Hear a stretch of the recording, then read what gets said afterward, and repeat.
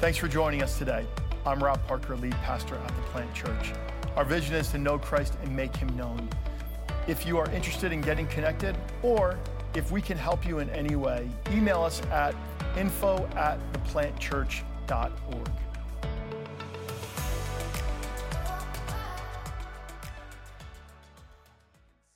Around us, it starts to be a little bit too intrusive sometimes and a little too inconvenient. Do you know what I'm talking about? I get that experience, like something I cannot deny I'm seeing with my eyes in the physical material world, and I go, either I have to ignore that or it's God. You know what I'm talking about? And so today is one of those instances as we talk about one of the reasons that Jesus came into the world, one of the reasons for the season is that Jesus is our healer. And so, this is an interesting topic when we talk about healing. Some friends of mine, where the church I used to pastor at, I lived down in Rockland County, and some friends from there, we play soccer together. None of the guys that I played with went to church, and so we got to be good friends. We were out to dinner one night, like 4 of us guys. And they know I'm a pastor, and we're just talking about different things. And then one of my friends is like, let me ask you a question. My wife has this cousin, and her cousin is at a ministry school, and they're telling her she can heal people.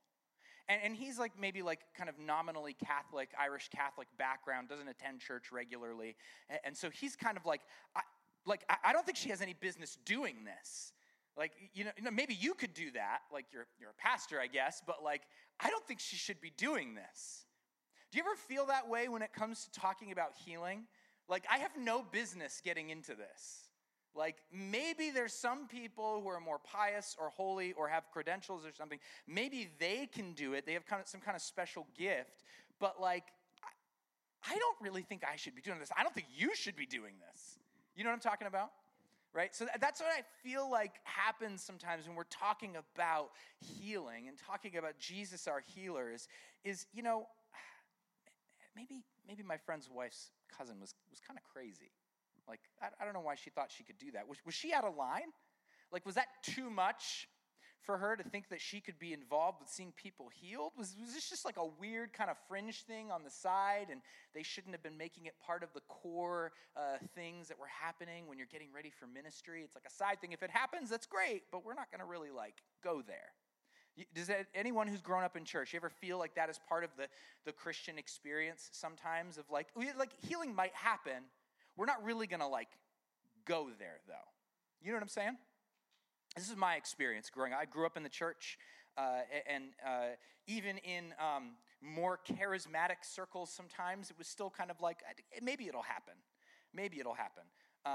And so it just kind of left you thinking, like, maybe like some people accidentally get healed by God.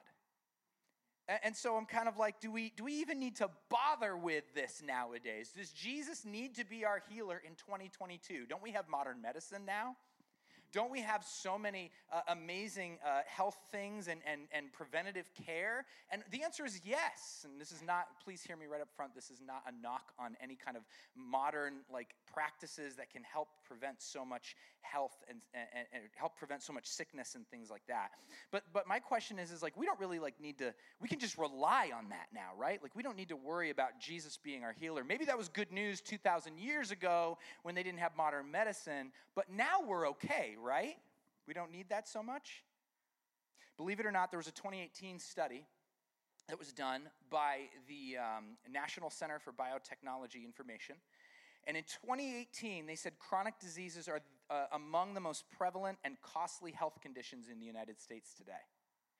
And they said approximately 45% of the American population had a chronic disease. The healthcare professionals in the room know what I'm talking about. And they know that now, 4 years later, the CDC reports that 60% of people in the United States are living with chronic disease. And in the past few years, especially with the pandemic, I think all of us have a different kind of experience of sickness than maybe we did a few years ago. It feels a little more fragile when we get sick. right? And some of that's good. Like, I know we've had a string of like our families staying home because one kid gets sick after another, right, in our church.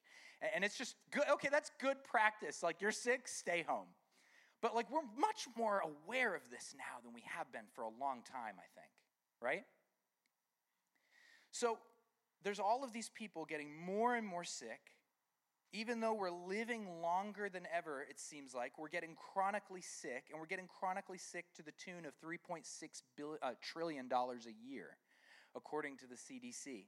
90% of what is spent annually in the United States on healthcare is spent on chronic disease and illness every year. $3.6 trillion. So, to say we rely on modern medicine more now is actually very true in practice, but should that be the place, considered all of this, where we're putting our ultimate hope for healing?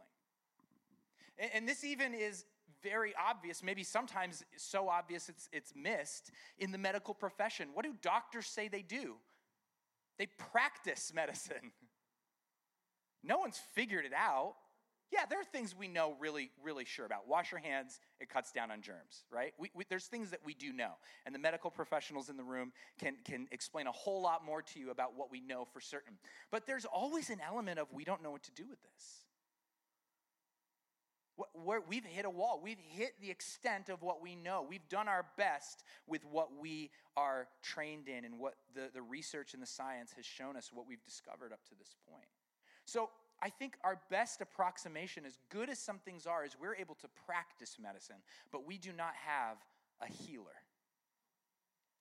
And so I think with all of the illusions that we've had now stripped away, that we are really impervious to things, especially with the pandemic, it's really put us in a situation of, what do we do? What do we do about chronic illness? What do we do about all of the people that you know that have kind of given up hope that they're ever going to feel well again?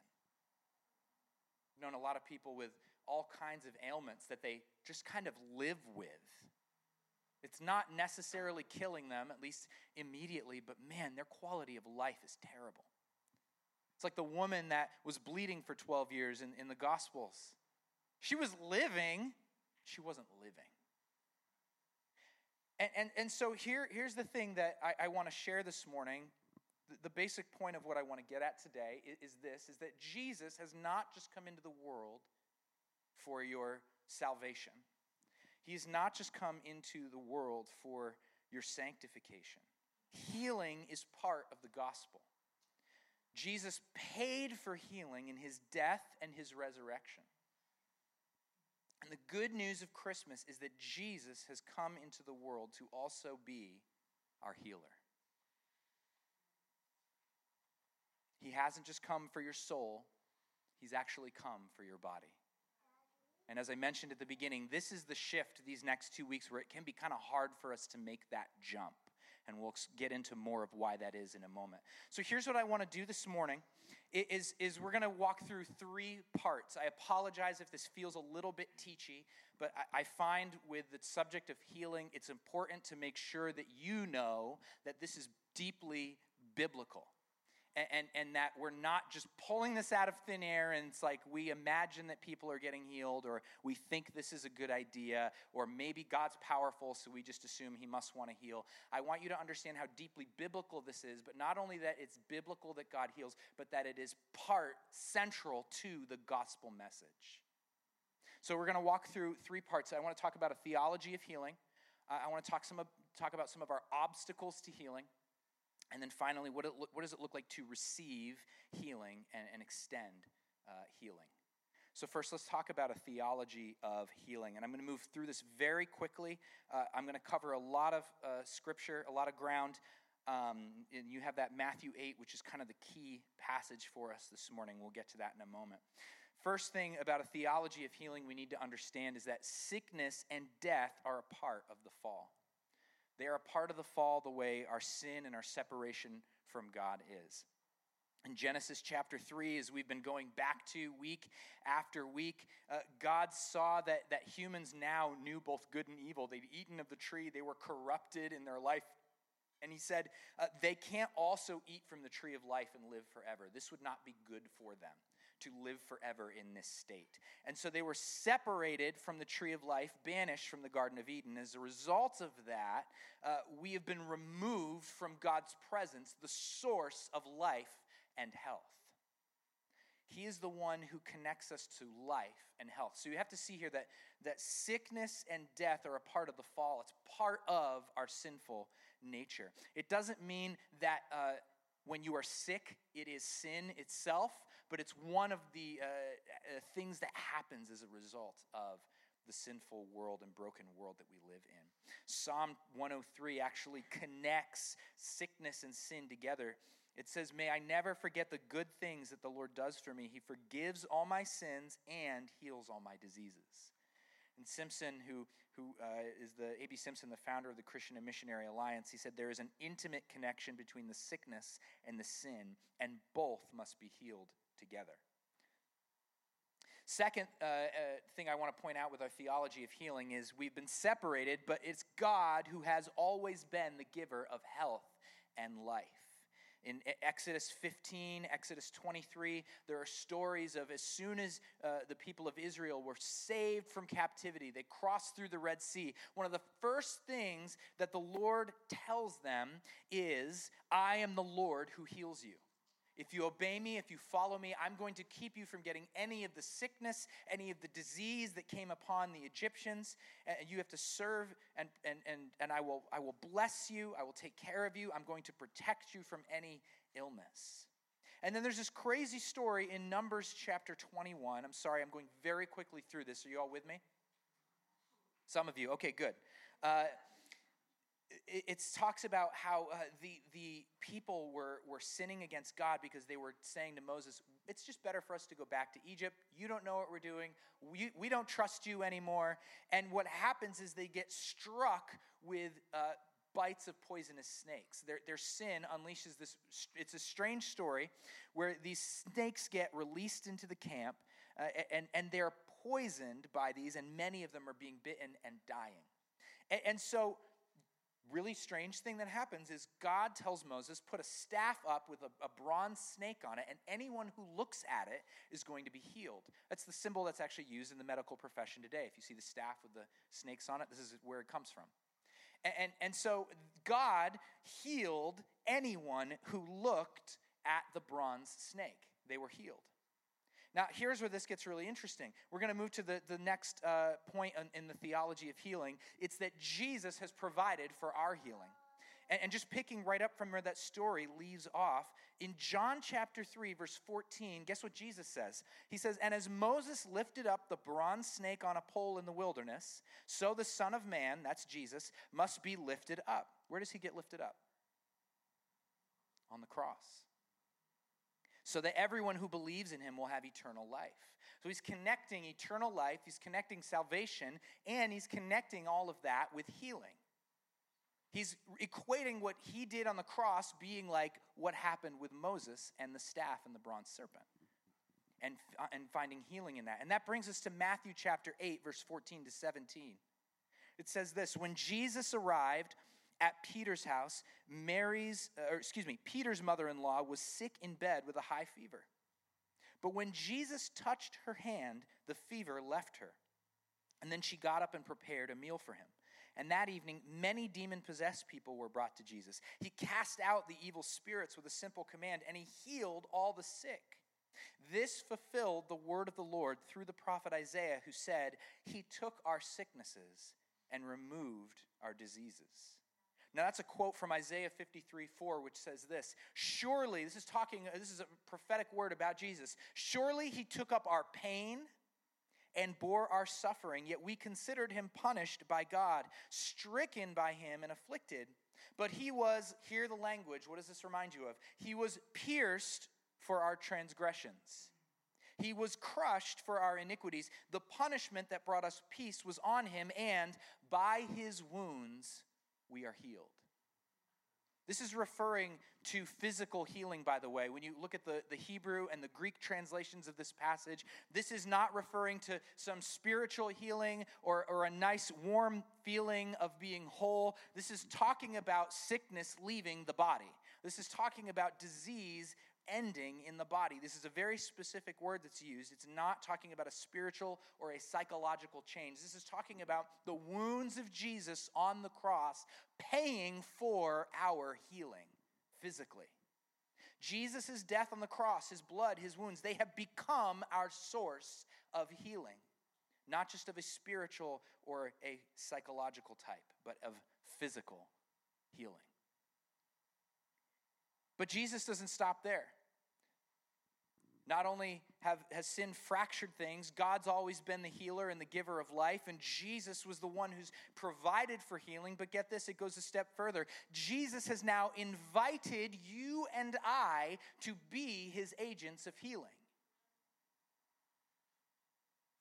Mark, this is not the right reference, but it's the right text. At the end of the book of Mark, because I don't have the right chapter, Mark chapter 16, I think there's a 1 missing in my notes. Go into all the world. This is at the end of the book of Mark.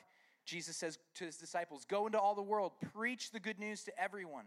Anyone who believes and is baptized will be saved, but anyone who refuses to believe will be condemned. And then he says this, these miraculous signs will accompany you apostles. No, that's not what it says. These miraculous signs will accompany those who believe. They will cast out demons in my name. They will speak in new languages. They will be able to handle snakes with safety, and if they drink anything poisonous, it won't hurt them. And then he says this, they will be able to place their hands on the sick, and they will be healed. So Jesus is saying, I have made healing available for all of my people. Now I want you to go and walk in this authority that I'm giving you to heal.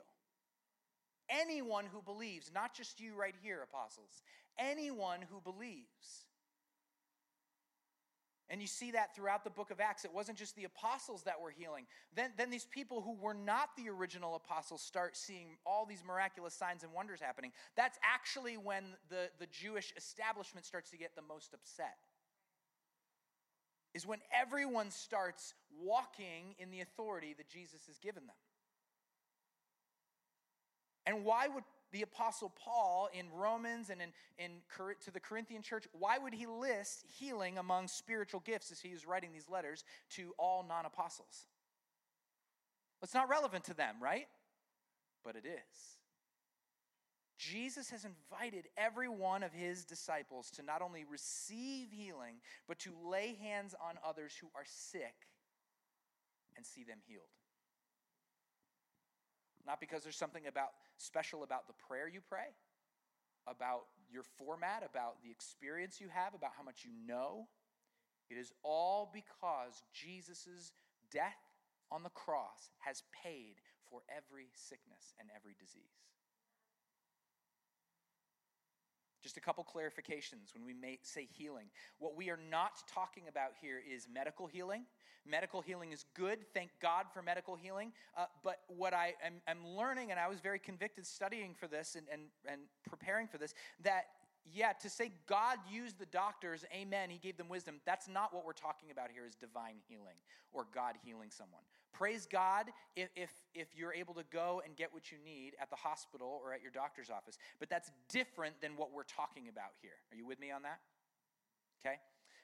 This is also very important to understand. This is not receiving healing from some kind of energy source or some kind of other kind of spiritual energy or reality. That is explicitly commanded by God in the scriptures for us to not engage in. Because what gets communicated, and see, this is opening up a whole can of worms, and don't worry, I'm going to address all the but, what's going on in just a second. What gets communicated is this is just energy, it's just all around us, it's fine. The reality is this is demonic power to heal. It's false fruit. So we have to say two things. One, there's supernatural power, unseen power out there. That's not God's power. God created these entities, and they have rebelled against God just like humans did. And they would love nothing more than to bring you under their influence by giving you power to do different things. This is where power for the occult comes from. This is where energy healing and all those kinds of things come from. It is real spiritual power. Please make no mistake, but it comes with demonic influence. Everyone's going, why did I come to this church? Don't worry, we're going to get there in a minute. So this is why, by the way, the Apostle Paul says to test the spirits. Okay, you got healed, but Paul says don't judge by whether it's God if they get healed. Judge by their fruit. This is why Paul never says, hey, if they have these gifts of the Spirit, they're a mature believer. He doesn't say that. He says, check the fruit of the Spirit: love, joy, peace, patience, goodness, kindness, faithfulness, self-control. This is what shows whether someone is walking in submission to the Lord Jesus or not. Okay? So I just want to make that very clear. That is what is determining that. And so we are called to test the spirits. Because we're like, how do we know they got healed? It must be God. Test the spirits. Be wise in that. Ask questions. Jesus himself, this is what healing is, divine healing is. Jesus himself becomes and is our healer and our healing. He becomes, his resurrected body, his resurrected life becomes life where our body is failing and lacking. We are given the power of the Holy Spirit, and the Holy Spirit restores and energizes and heals that which has been sick, injured, broken. Jesus himself is our healer. So, summary of our theology. Sickness and death are a part of the issues of this fallen, broken world. God has always been the giver of life and health. Jesus, through the cross, has provided for our healing. And not only that, Jesus has now given us authority and invited us to lay hands on the sick and see them healed. Now, the second part of my message are obstacles to healing. This is, like, we might go, okay, I agree, that all makes sense, it's logical, it's rational, but that doesn't actually happen still. We're still stuck. We're still stuck a lot. Anyone just feel stuck? Like, okay, I see it's in the Bible, but does it really happen? We've got 4 main obstacles I want to highlight. This is not exhaustive. But first one I want to talk about is worldview. Our worldview is a massive obstacle to healing. I want to go back to the story I shared at the beginning of my friends out at dinner.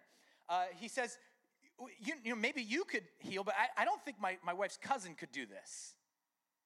And we began to talk about worldview, about how he and I do mean specifically just the 2 of us out of the 4 of us at the table, grew up in a world that had what my friend Rob Reimers calls the Scooby-Doo effect. We grew up in a world where behind every seemingly spiritual, supernatural problem, there was a logical, rational explanation. That's the Scooby-Doo effect, right? It's not a ghost, it's the janitor who's bitter that they're closing the museum. That's teaching worldview. But if you watch a modern episode of Scooby-Doo, sometimes the ghost is not explained at the end. Did you know that? Worldview in our Western culture is changing. Worldview is changing. And so I'm talking to him about worldview and how, you know, it is very normal in most places in the world right now and all throughout history. It's normal to hold natural remedy and some kind of spiritual unseen power for healing with each other. And they're very comfortable holding those 2 together. Most cultures around the world. Western rational thinking is about a 500-year blip in a specific region of the world. So now to the other 2 friends that are sitting at the table at dinner. One of them is from India originally, the other is from Ecuador originally.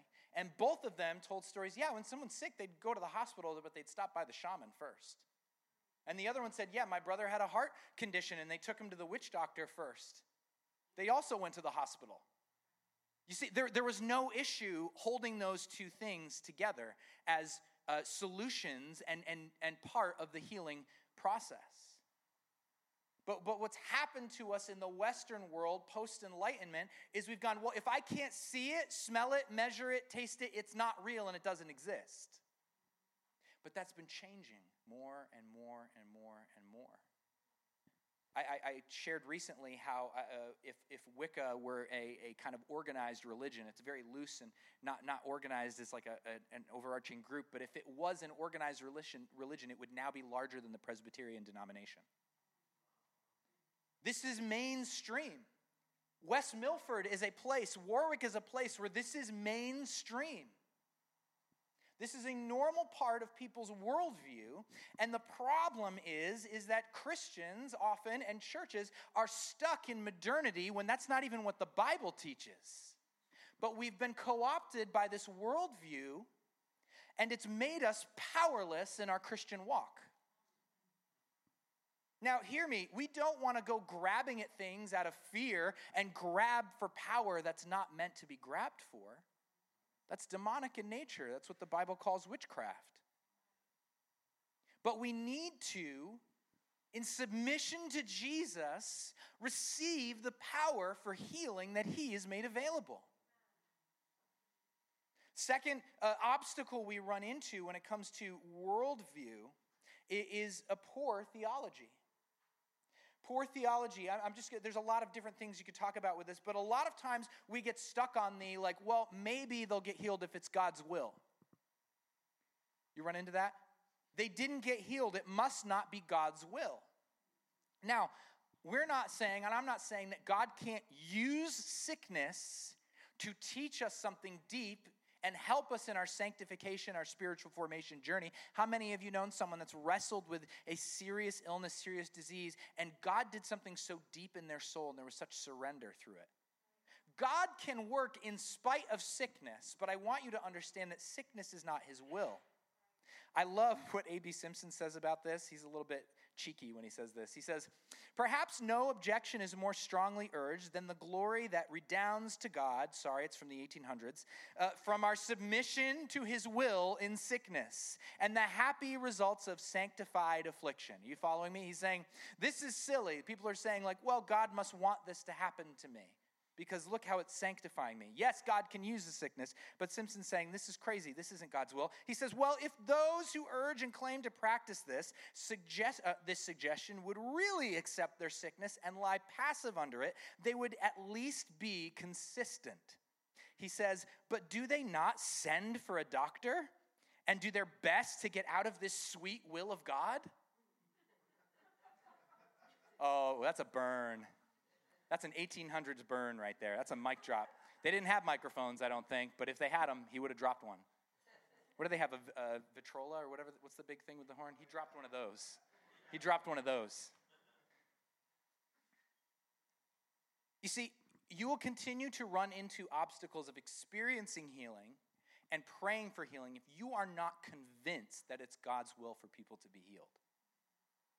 And the scripture is full of it. You just need to be willing to go where God is leading you in the scriptures. Be convinced of this. Please don't be convinced only of, oh, I experienced it, so it must be true. Be convinced that the word of God is saying this is so.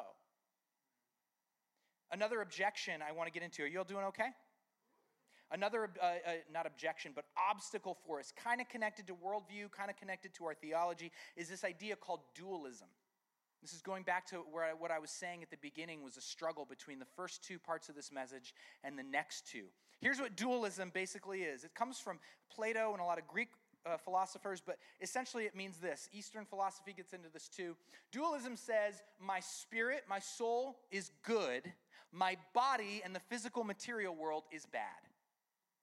And what God wants to do is save me from the world, the material, the physical reality. And he wants me to prioritize my soul, my spirit, because that's what matters when I get to heaven.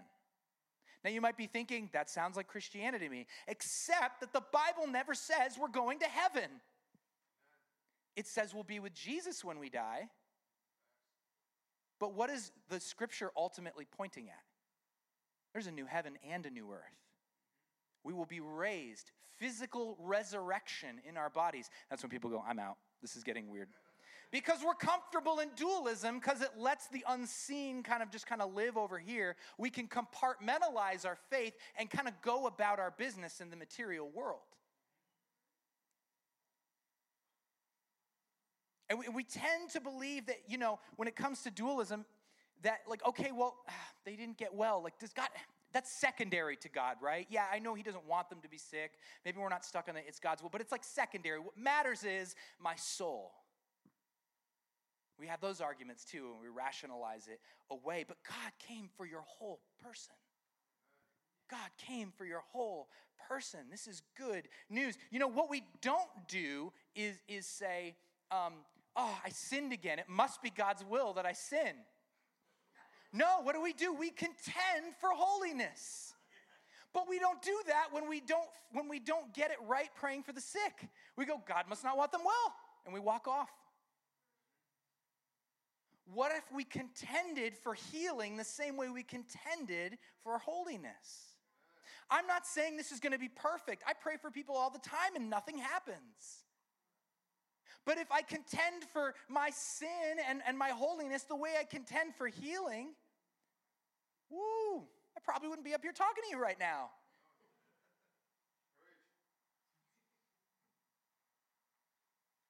So we have to overcome this obstacle of dualism, that this spiritual soul world is more important.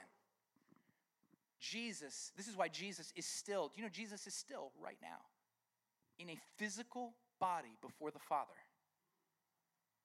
You think he just shed that when he was ascended to the Father? He is there, fully God, fully man, the embodiment of heaven and earth coming together right now before the Father, interceding for you and I and all of creation. That's what Hebrews says. That's amazing.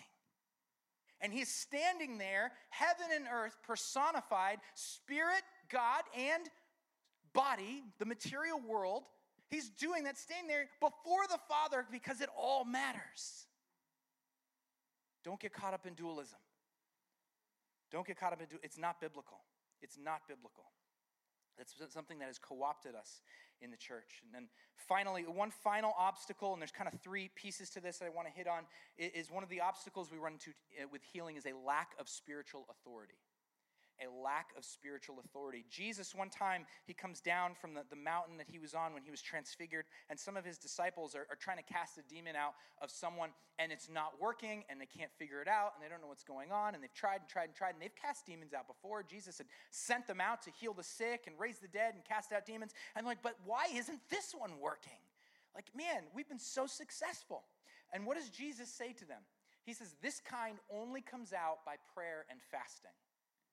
He's implying that there is a level of, I hate using the word level, but there's an aspect to intimacy with the Father that you have not walked in yet. There is an authority gap between where you are at in your walk with the Lord and what you are trying to move spiritually here. Are you with me? Okay, so our spiritual authority is something that we have positionally because we're in Christ, but we also have to kind of use it like a muscle and learn how to walk in more spiritual authority. So that's why one time you're praying for the sick and nothing happened, and you contend and you contend and you contend and you contend, and then it happens, and then somehow it's a little bit easier to see things happen. Maybe not every time, but I'm starting to see some people get healed. Your spiritual authority has grown. And there's different aspects to this, and we're going to hit on these a little deeper in a second, but just our authority, it comes through intimacy with God, right? It comes through submission to Jesus. This is so important because this power that Jesus has for healing is not something we can be flippant about. It is something we need to be in very, very strong obedience to him. We need to be in submission to him and his will for our lives if we are to grow in authority. This is why it's so important to come into the light with issues of sin and everything like that, by the way, because if we have stuff that's undealt with, then we're compromised when we try and go and serve our neighbors and those we love to see them get healed. Because we're out of submission to Jesus. So our sin can get in the way of our spiritual authority. Sometimes fear gets in the way. Fear of other people, what they'll think of me. If I pray for healing, they're going to think I'm weird. They might already think you're weird. Just go for it. That's okay. Or fear of failing. How many of you hate failing? I know you're recovering perfectionists in the room. You're terrified of failing. I'm terrified of failing. And then I'm terrified of failing and then what people are going to think of my failure. And it just gets worse and worse and worse. So that fear is an obstacle to seeing people healed. And then finally, our faith is an obstacle. Now I want to make this very, very clear. Your faith does not heal people. Your prayers do not heal people. Jesus' finished work on the cross heals people. You access that power and that authority through faith. Does that make sense? We're going to get into that a little more in a minute because I hope it's helpful. But we walk without faith or don't access what's available to us in faith, and I didn't see anyone healed. And then we beat ourselves up because we didn't have enough faith. When faith isn't what's going to heal them, but it's going to give you access to all of it you already have. I talked last week about trying to live when you're bankrupt, when you have this huge bank deposit, this huge account to pull from, and you're not pulling from it. It's the same with healing. All you've got to do is put that withdrawal slip in. All you've got to do is type in that PIN. It's there. That leads us to the third part of the message this morning, receiving Jesus the healer. So I've given you a theology of healing, very quick overview. We've talked about some obstacles that tend to get in the way of us being able to walk in this. They take a long, especially the worldview ones, the dualism one, the bad theology one in particular, those can take a long time to get over. But the only way you're going to get over it is by practicing the opposite. You can't just think differently and then one day it's going to be fine. You actually have to behave differently because what you behave in line with, that's telling me what your worldview is. Your worldview is more about what you do and how you behave than about what you say you believe. Yeah, I believe God heals, but then you never pray for a person who's sick. Your worldview actually isn't that God heals. Your worldview is that he can't do anything. So how do we shift into this thing where we receive Jesus as our healer? I want to come back to a couple of things I mentioned before. First, you need to confess your sin. The paralyzed man that was lowered through the roof, you know that story? His friends ripped the roof open because it's too crowded to get to Jesus, and they lower him down. And he's there before Jesus. What does Jesus say to him? Do you remember that story? He says, your sins are forgiven. And then he heals him. Not always is this the case, but sometimes your sickness is directly connected to sin in your life. Now, it's not going to be vague. Please hear me. Jesus is so loving and tender, he's not going to be like, well, you have sin, and then you can never figure it out and you're stuck. That's condemnation from the enemy. When the Lord convicts you of sin, it's so specific. This is it. This is the thing. This is when you started to act this way, think this way, behave this way, whatever it is, repent. Walk in this new way. It's specific, and the reason it's specific is because he loves you. He's not trying to keep you down. He's trying to raise you up out of this. And so when you are freed and confess the specific things that he's inviting you to, I've seen people confess unforgiveness. I've seen people confess to different sins in their lives, and that happens first, and the healing follows. So confess your sin, because sometimes, not always, they're connected. Other times, like when the blind man was there, the Pharisees are saying, well, who sinned, him or his parents? And Jesus says, neither of them sinned. This is so God could be glorified. So it's worth checking. Do I need to confess sin? Does this person I'm praying for have sin to confess? Do that gently, please. Do that gently. My go-to is I'm hearing the word, I'm praying for them usually, and if I get a sense of that, I'm hearing the word unforgiveness. I'm hearing the word sin. I'm hearing the word, something maybe very specific the Holy Spirit's revealing to you while you're praying. Does that mean anything to you? And let me tell you, if they are ready to confess their sin, it's all coming out. If they're not, don't control them. This is their decision. Do you want to get well? Jesus asked that question of people he was praying for. Do you want to get well? What kind of question is that? And you think about it, do I really want to get well? Do I want to do what I need to do in order to receive this healing? All right, you all with me? Confess your sin. The second one, very quickly, contend. We talked about this before. Don't give up just because the first person you prayed for didn't get healed. Our job is not to heal. Our job is to lay hands on the sick. Just free yourself of that weight and that burden and that responsibility. And keep going back. Ask why it didn't work. Try and go back to the Lord in prayer. This is how your authority grows. Contend. Finally, one more. I need a volunteer to close this out. That's mean. Johnny, I think you need to do it because you just have volunteered Lindsay. Can you grab that chair for me and bring that chair up here? Actually, you know what? Here, just use this. You're going to sit there anyway in a minute. Okay, don't sit on it yet, though. Just stand here. Okay, this is the last thing I want to talk about, and we're going to close on this, and we're going to go to a time of prayer because I want us to just spend a minute praying for healing this morning. The last thing I want to talk about, if you're going to receive healing from Jesus, you need to walk in faith. You need to access what Jesus has made available for you in the cross. Okay? Remember, I said faith doesn't heal, but it receives the healer. It receives Jesus, okay? So, Johnny, do me a favor. Can you just sit down on the cajon, please? Go easy. Wow. That was very brave of you. It was very brave of you. Now, why did you sit down when I asked you to? Because it's here and you saw it. Yeah, but how do you know it's actually there? Okay. Yeah, but you didn't, when you were standing here, you couldn't feel it on your butt. So how did you know when you sat you weren't going to fall on the floor? Well, it's here. I've done it a million times before, and I was able to see it. So you're saying you've developed a comfort out of time and time again doing this. Oh, yeah. Do you think when you were a kid, you missed the chair sometimes and fell off? Oh, yeah. Yeah. So I want to point out something. Give Johnny a hand real quick. You can go sit down.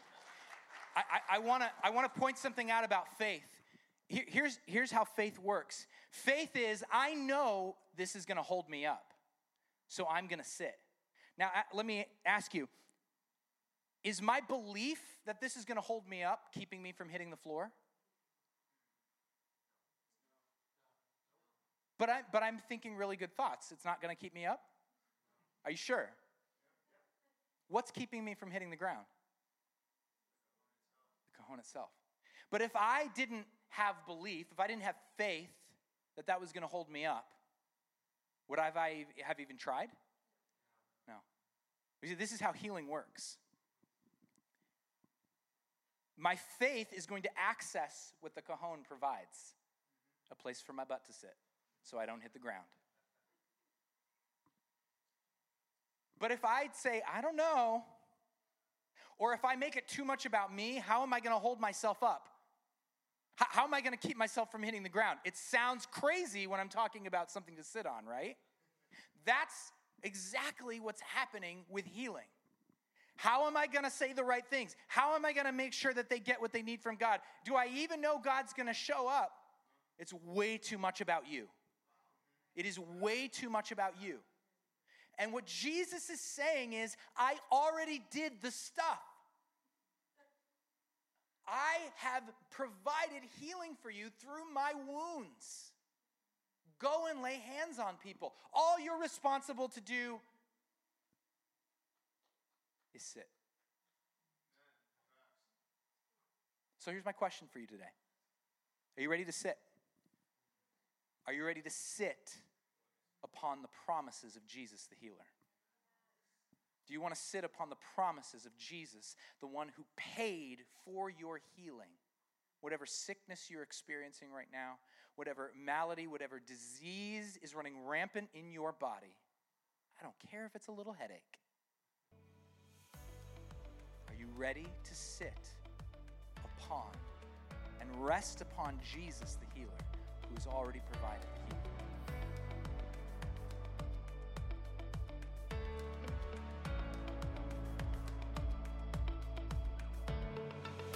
It was great having you with us today. We do hope that this sermon inspired you to know Christ and make him known. For more sermons and resources, please visit us at theplantchurch.org.